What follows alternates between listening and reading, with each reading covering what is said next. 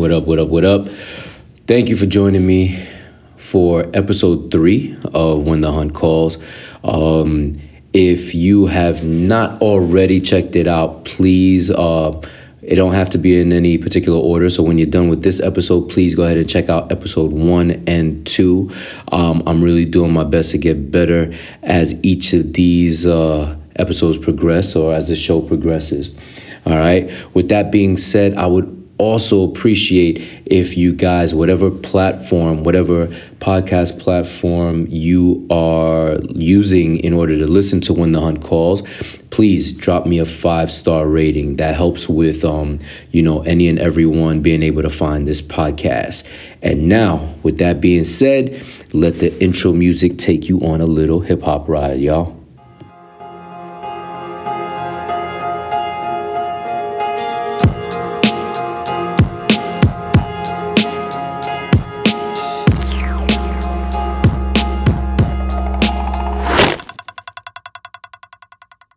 All right, what's good, fellow hunters and huntresses? All right, so last week, February 7th to be exact, I got the opportunity to check out the NRA's Great American Outdoor Show, which was located out in Harrisburg, Pennsylvania. It ran from February 1st to February 9th. And I had heard it was a pretty good show, a pretty big show, something to check out, you know what I'm saying? So I made it a point to head out there. It was a fairly interesting experience, mainly because of a couple issues that arose for me. First one being, my wife was kind of pissed and worried that I was going. Pissed because I took the day off from work to go, it being a Friday, and worried because she was under the impression that this was a type of event that either not many people of color attended or no people of color attended. And what I did was I tried to alleviate her fears by letting her know that, there weren't many black people that attended this particular show, as far as I knew. And you know what? The only information I'm going off of is social media, and that but that I would be careful, I would be safe, as best as I possibly could. Now, heading out to Harrisburg, I headed out there probably about 8, 9 o'clock in the morning, after I dropped the kids off at school with my wife. It was about a 3.5, maybe 4-hour trip. And, I got to Harrisburg. Now, when you get to a venue like that, a huge venue like that, I believe it's called the Farm Show Complex. Feel free to correct me if I'm wrong. And it's a pretty big place. It's got a bunch of different parking lots. Some of the parking lots are close to the venue. Others are pretty far. What was dope was that they provided, a free shuttle service going from any of the parking lots that were far from the venue, all the way to there and then back. Whenever you were ready to leave, you could catch a shuttle bus heading back to your car. So when I got there after my little 4-hour drive, parked the car, looked for the shuttle. As I was getting on the bus, I had my hoodie and my snapback on, and as I was getting on the bus, I could hear a pretty good amount of conversation going on. So I knew the bus was full based on the audio level on the bus. But as I got on the bus, I removed my hoodie and I could basically hear the entire bus's conversations come to a standstill. I could only assume it's because they were surprised to see that I was there. It is what it is, you know what I'm saying? I could say it's because, I was rocking a hoodie, a snapback, some jeans, and a fresh pair of Jordans. Or I could say it's because I was the only black dude on the bus. You know what I'm saying? But the bus was completely packed. The only seat that was open was all the way in the back. So I had to quietly and quite uncomfortably navigate the entire bus, make my way to the back of the bus, take my seat. And that's how my visit to the Great American Outdoor Show began. Bus dropped us off, and I got there going in. I'm not going front. I got some looks as I was going in. I got some looks as I was walking through, but that is not what I was there for. In all honesty, I really wanted to just see what a show like this was like, and I wanted to see a few people that I, up until then, only had a relationship with via social media. So I got there. The entrance I went into, pretty much you walked in that particular hall, guns everywhere. It was actually kind of dope. I honestly didn't get a chance to stay in that hall very long because I made a beeline straight for the archery hall. Looked at my map, went right there. So went to the archery hall, got a chance to meet up with some really cool people, like I said, who up until that point I had only associated with them via Instagram. First dude I got to meet in person was none other than Isaac Aliman. Isaac works for Eastern Archery, and he was manning the Sever Broadhead booth with Craig. I got the opportunity to chop it up with Isaac and Craig, and later on in the day with John. I believe it's John. I will feel really bad if his name wasn't John. But either way, I got the opportunity to chop it up with Isaac and the rest of them, and really got some insight into the history of Easton. Got the scoop on some stuff going on in the hunting industry, and it was really cool. Great opportunity that I had there. From there, I made my way over to the Afflictor Broadhead booth. Now, I'd been chatting it up with Chris Creed for quite a while as well, via social media. I even had a conversation with him over the phone. Really nice guy. He was manning the Afflictor booth with his wife Amy. Both great people. If not for nothing else, I don't care what broadhead you guys are shooting. Give Afflictor a look, a once over, check it out. Because just in terms of their level of customer service and just, they're just really cool folks, really good people that I just at the end of the day wouldn't mind doing business with. All right. So that was pretty cool. I also got the opportunity to meet up with Trevor Berwick. If you don't know Trevor was one of the hosts of the East Coast Bow. Damn, I always mess up. It's like a tongue twister. Trevor was one of the hosts of the East Coast Bow Hunting podcast. Now he's branching out, doing his own thing with the Ghost Hunter, the Modern Assassin, Stephen Clark. All people you got to check out on Instagram. They were really cool. Trevor is also another person that I've been kind of leaning on for information and stuff. So it was really cool after, DMing him back and forth on Instagram and even texting him back and forth because I have his number. He was really nice about, giving out his number when I first hit him up on Instagram, and he's been a great source of information. But those guys are putting together a new podcast, I believe, called The Outdoor Drive. So check that out.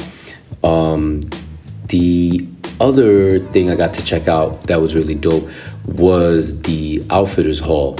I didn't realize how many freaking outfitters there were out there, but there were a lot. And I got the chance to sit down with Brian Durr. Brian is actually a former New Yorker that made his way out to Kentucky, and I actually got the chance to sit down with him briefly and discuss his journey. So that's basically that about my trip to Harrisburg. So sit back, relax, and listen in on my interview with Brian. right, Brian. Thank you for joining me, man. I really appreciate it. For my listeners, the gentleman I'm speaking to now, Brian Durr, right there, pronounced correctly. The way I met Brian was on Instagram, to be specific, social media, and what was so cool about Brian's story, which he's gonna tell us about, the fact that he originates from Long Island. So I'm gonna ask now. So coming from Long Island, Brian, where'd you end up going to, or how'd your journey begin from Long Island to where you ended up now? Well, I went to school at St. John's University, and I went for environmental science. Now, my family's always been a big hunter and fishing family, and we used to go upstate a lot. And I really didn't know what I wanted to do with my life, but I knew I wanted to do something outdoors. So environmental science is where I got started. And after college, and after graduating college, I didn't want to take a desk job right away. I kind of wanted to explore a little bit. So I put some emails out to some different hunting guides and fishing guides in the Midwest, Kentucky, Ohio, Illinois, and got a few responses and landed in Kentucky. Nice. Now, I went out there and guided for a few years and kind of learned the business, not knowing that I was going to end up doing this. Okay. And now we're here 9 years later, and that experience that I had those first couple years taught me a lot about what to do, what not to do, and how to interact with people. All right, so now, just to clarify for the listeners, what Brian means by doing this is Brian is the founder and owner of Whitetail Crossing. Whitetail Crossing. I'm sorry, I don't want to mess it up. And it's based out of Kentucky. We're not going to go into detail yet exactly about Whitetail Crossing. Just want to talk more about your journey. What was guiding like? Because I mean, now you've got a degree in environmental science. How difficult was it to get into being a guide? Well, I mean, it's something that anybody could really do if they want to learn more about the inner teachings of whitetails and how to hunt and how to land manage. There's a lot more that goes into it than people really know. All right. So I mean, the biggest thing is you have to be willing to work. You need to be willing to listen, and you got to get your hands dirty. Copy that. So it's more than just me reaching out one day and be like, hey, can you take me on a hunt? And then you actually, as a guide, were you linked up with you worked for another company, another outfitter? I did. Yep. All right, and that's how you got your experience? Yeah, I got to, I worked as a guide. I worked underneath the owner and a couple other head guides that worked there. And not knowing much about how to interact with people, that was the biggest thing for me to learn. You could watch television and all these hunting shows and pick up all this information, but until you're out there, I mean, it's how you apply it that makes everything work. All right. Now, would you say that to be a guide, you'd need that educational background that you had? Or if I decide, I'm 43 years old, I've never hunted before. If I decided I wanted to be a guide right now, granted, you're in Kentucky and I'm in New York City. Let's speak on Kentucky. Is it easy to become a guide, or is the educational background required? There is some education that would be required. All right. I mean, it's not like you need to go to get a 4-year degree to do this, but what you do want to know, you want to have some basic knowledge of hunting. You want to know a little bit about the terrain and geography. Some things that have really helped me is learning how to read a topo map, an aerial map. That's the kind of thing that I love to do. I love the pre-scouting season where there's more to it than people really know. Nice. But you could do this. I mean, that's basically what you're asking. I mean, anybody could do this. They just got to be willing to learn and put the time in. Nice. All right, so you went to school in New York, studied environmental science. You knew you wanted to work outdoors. I can totally relate to that. Now, did you originally become a guide out in Kentucky, or were you a guide in another city or state? No, I was a guide in Kentucky for 3 years before I got the opportunity to open my own place. Okay. And now we are 9 years later, and I enjoy teaching some of the other guys that are working with me. I'm really trying to groom the next, heir to to whitetail crossing, so to speak, because I want to be able to spend some more time with the family as they grow up. All right. So now, where in Kentucky is whitetail crossing? We're located in Springfield, Kentucky, which is about 45 minutes south of Lexington. Okay. It's considered central Kentucky. All right. Now, what made you kind of settle on Springfield? Like, Kentucky's a huge state. What about that particular area made you want to base whitetail crossings there? Well, it was something that me and my dad went into together. My dad's a big real estate investor, and I love to hunt. So it's something we can kind of relate to, love of the land. So when I decided that I wanted to do this, he and I went all over the state. We went to Western Kentucky. We went to Northern Kentucky. We experienced what Eastern Kentucky had to offer. So we got to see all the different terrains. And what it really came down to was, if I wanted to raise a family someday, how could we live in an area that had the whitetails and the turkeys and still be close enough where a family could be raised in and around an area, there was some population. Nice. Now, so it's safe to say you grew up hunting with your dad? Not really, because my dad's not big of a hunter. It was my uncle and my grandfather who really got me into hunting. So after high school, my high school graduation gift was a hunting trip. Oh, okay. And from that point on is really where I got my love. I mean, I've always been outside, but I never hunted on my own until I went to high school and graduated high school. Oh, nice. All right. So now you guys you guys come into Springfield, Kentucky. How do you get whitetail crossing off the ground? Well, what we did, we purchased a piece of property that was 870 acres right there in Springfield. All right. And I obtained one lease. So my first year operating, I only had 1,200 acres.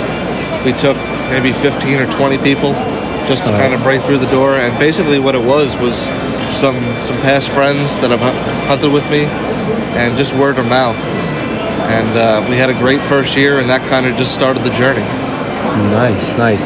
And on that property, what wildlife is available to hunt?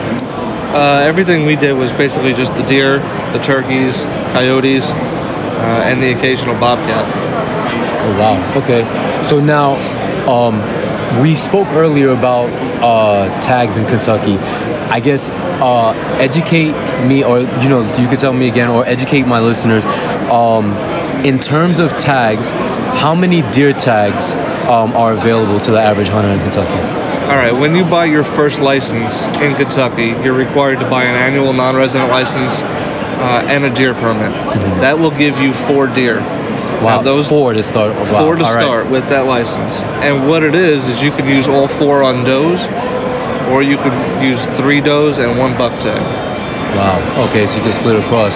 And then now after you've gotten those, let's say you're like this crack hunter, you know what I'm saying, and you fill those 4 tags. What can you do after that? You can purchase a bonus tag, up to 3 at a time, and each of those bonus tags is worth 2 does.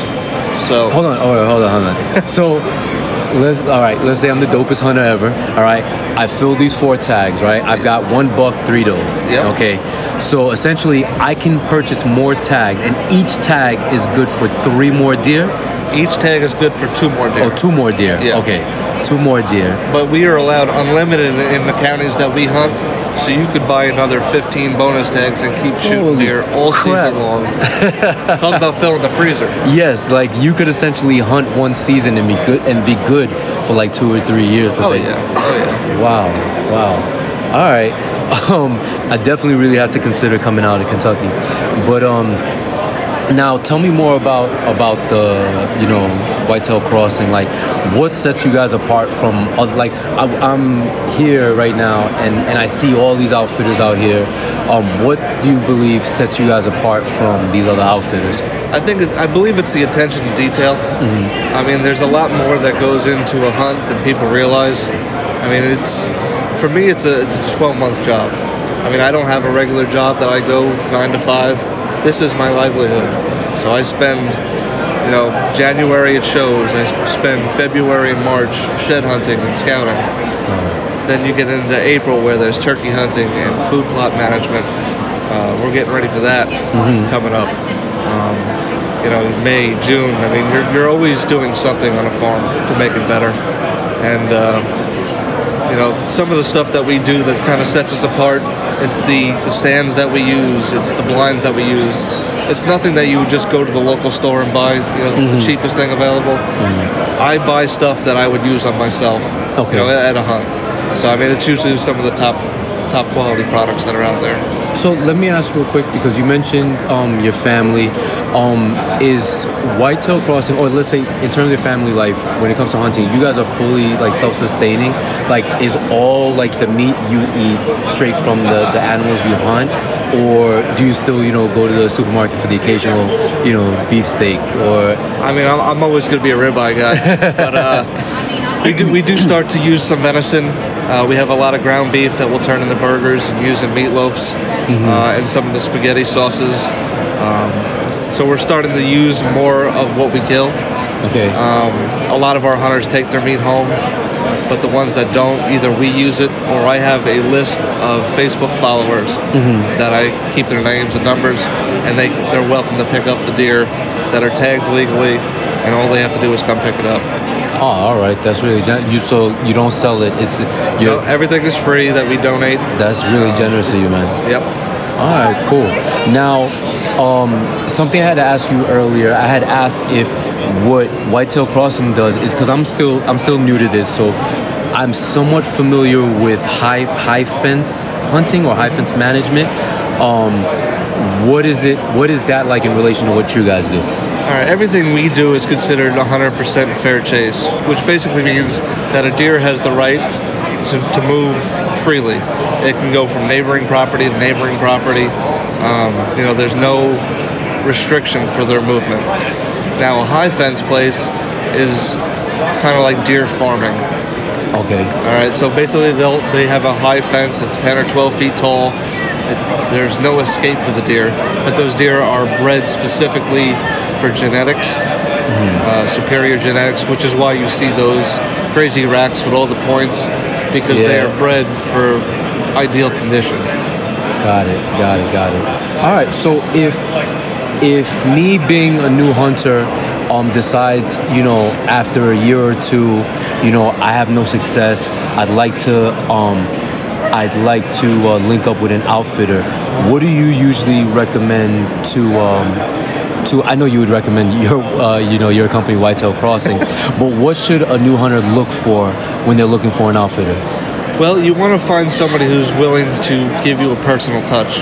All right. There's a lot of outfitters now that are driven by money, which is really the wrong way of doing things. I mean, you want to find somebody who loves what they do, who loves the animal, and is willing to put the time in to get you on that animal. So if you could find a place, there's a million places out there, but if you could find a place that doesn't take, 15, 20 people a week, and you can have that small camp atmosphere, nice. You will enjoy the people that you're hunting with in camp, whether you know them or not. You will make new friendships, and you will learn to respect what the outfitter does as a living, if they're doing it right. All right. Now, you yourself, what do you prefer, bow hunting or shotgun? I love to bow hunt. I wish I did more of it. But I can honestly say, after not harvesting a deer for myself in 8 years. Wow, 8 years. Since I opened, I had not harvested a buck with a bow in 8 years. Wow. I always felt like I'd be taking something away from my clients. Okay. So I went out of state to Illinois this year and shot my first buck with a bow. Okay. So I renewed my passion for what I do, and I believe that that's going to enhance what we do here. All right, so you as an outfitter, you don't necessarily hunt with your clients. It's strictly a guiding situation. For me, it is. Okay. Yeah. Everybody that comes in is paying me for a service. Okay. And for me to go out and take something away from them really bothered me. So I wait till everybody's gone, and I try to do my own hunting out of state. Nice. I can appreciate that. All right, so for anyone starting out with just hunting in general, what's a tip you would, whether they're bow hunting, rifle hunting, what's a tip from based off of your experience that anything you would recommend for them? If you're just going to do some target shooting and you want to get into some serious real hunting, as far as taking an animal, practice is probably the biggest thing I can preach. Practice. All right. Growing up with a sports background, I mean, we practiced every day. I mean, if you're going to bow hunt, you should practice, take a couple shots every day. Got it. You don't have to do it for hours. You could do it 10 minutes a day. Nice. And it doesn't take much. Nice. All right, yo, man, I really want to thank you for sitting down with me. I know you were manning your booth and you had people coming by asking questions, but I really appreciate it. Is there anything you want to plug? Where can people find you? Social media or, whatever way? All right, well, if you're on Facebook, you could find us at Whitetail Crossing. You could look that up. We're located in Springfield, Kentucky. If you're on Instagram, our tag is Whitetail Crossing KY. I don't use Twitter, but those are probably the two best places to find us, Facebook and Instagram. All right, cool. Yo, thank you, brother. Thank you for sitting down with me. I truly appreciate it. No problem. Thank you.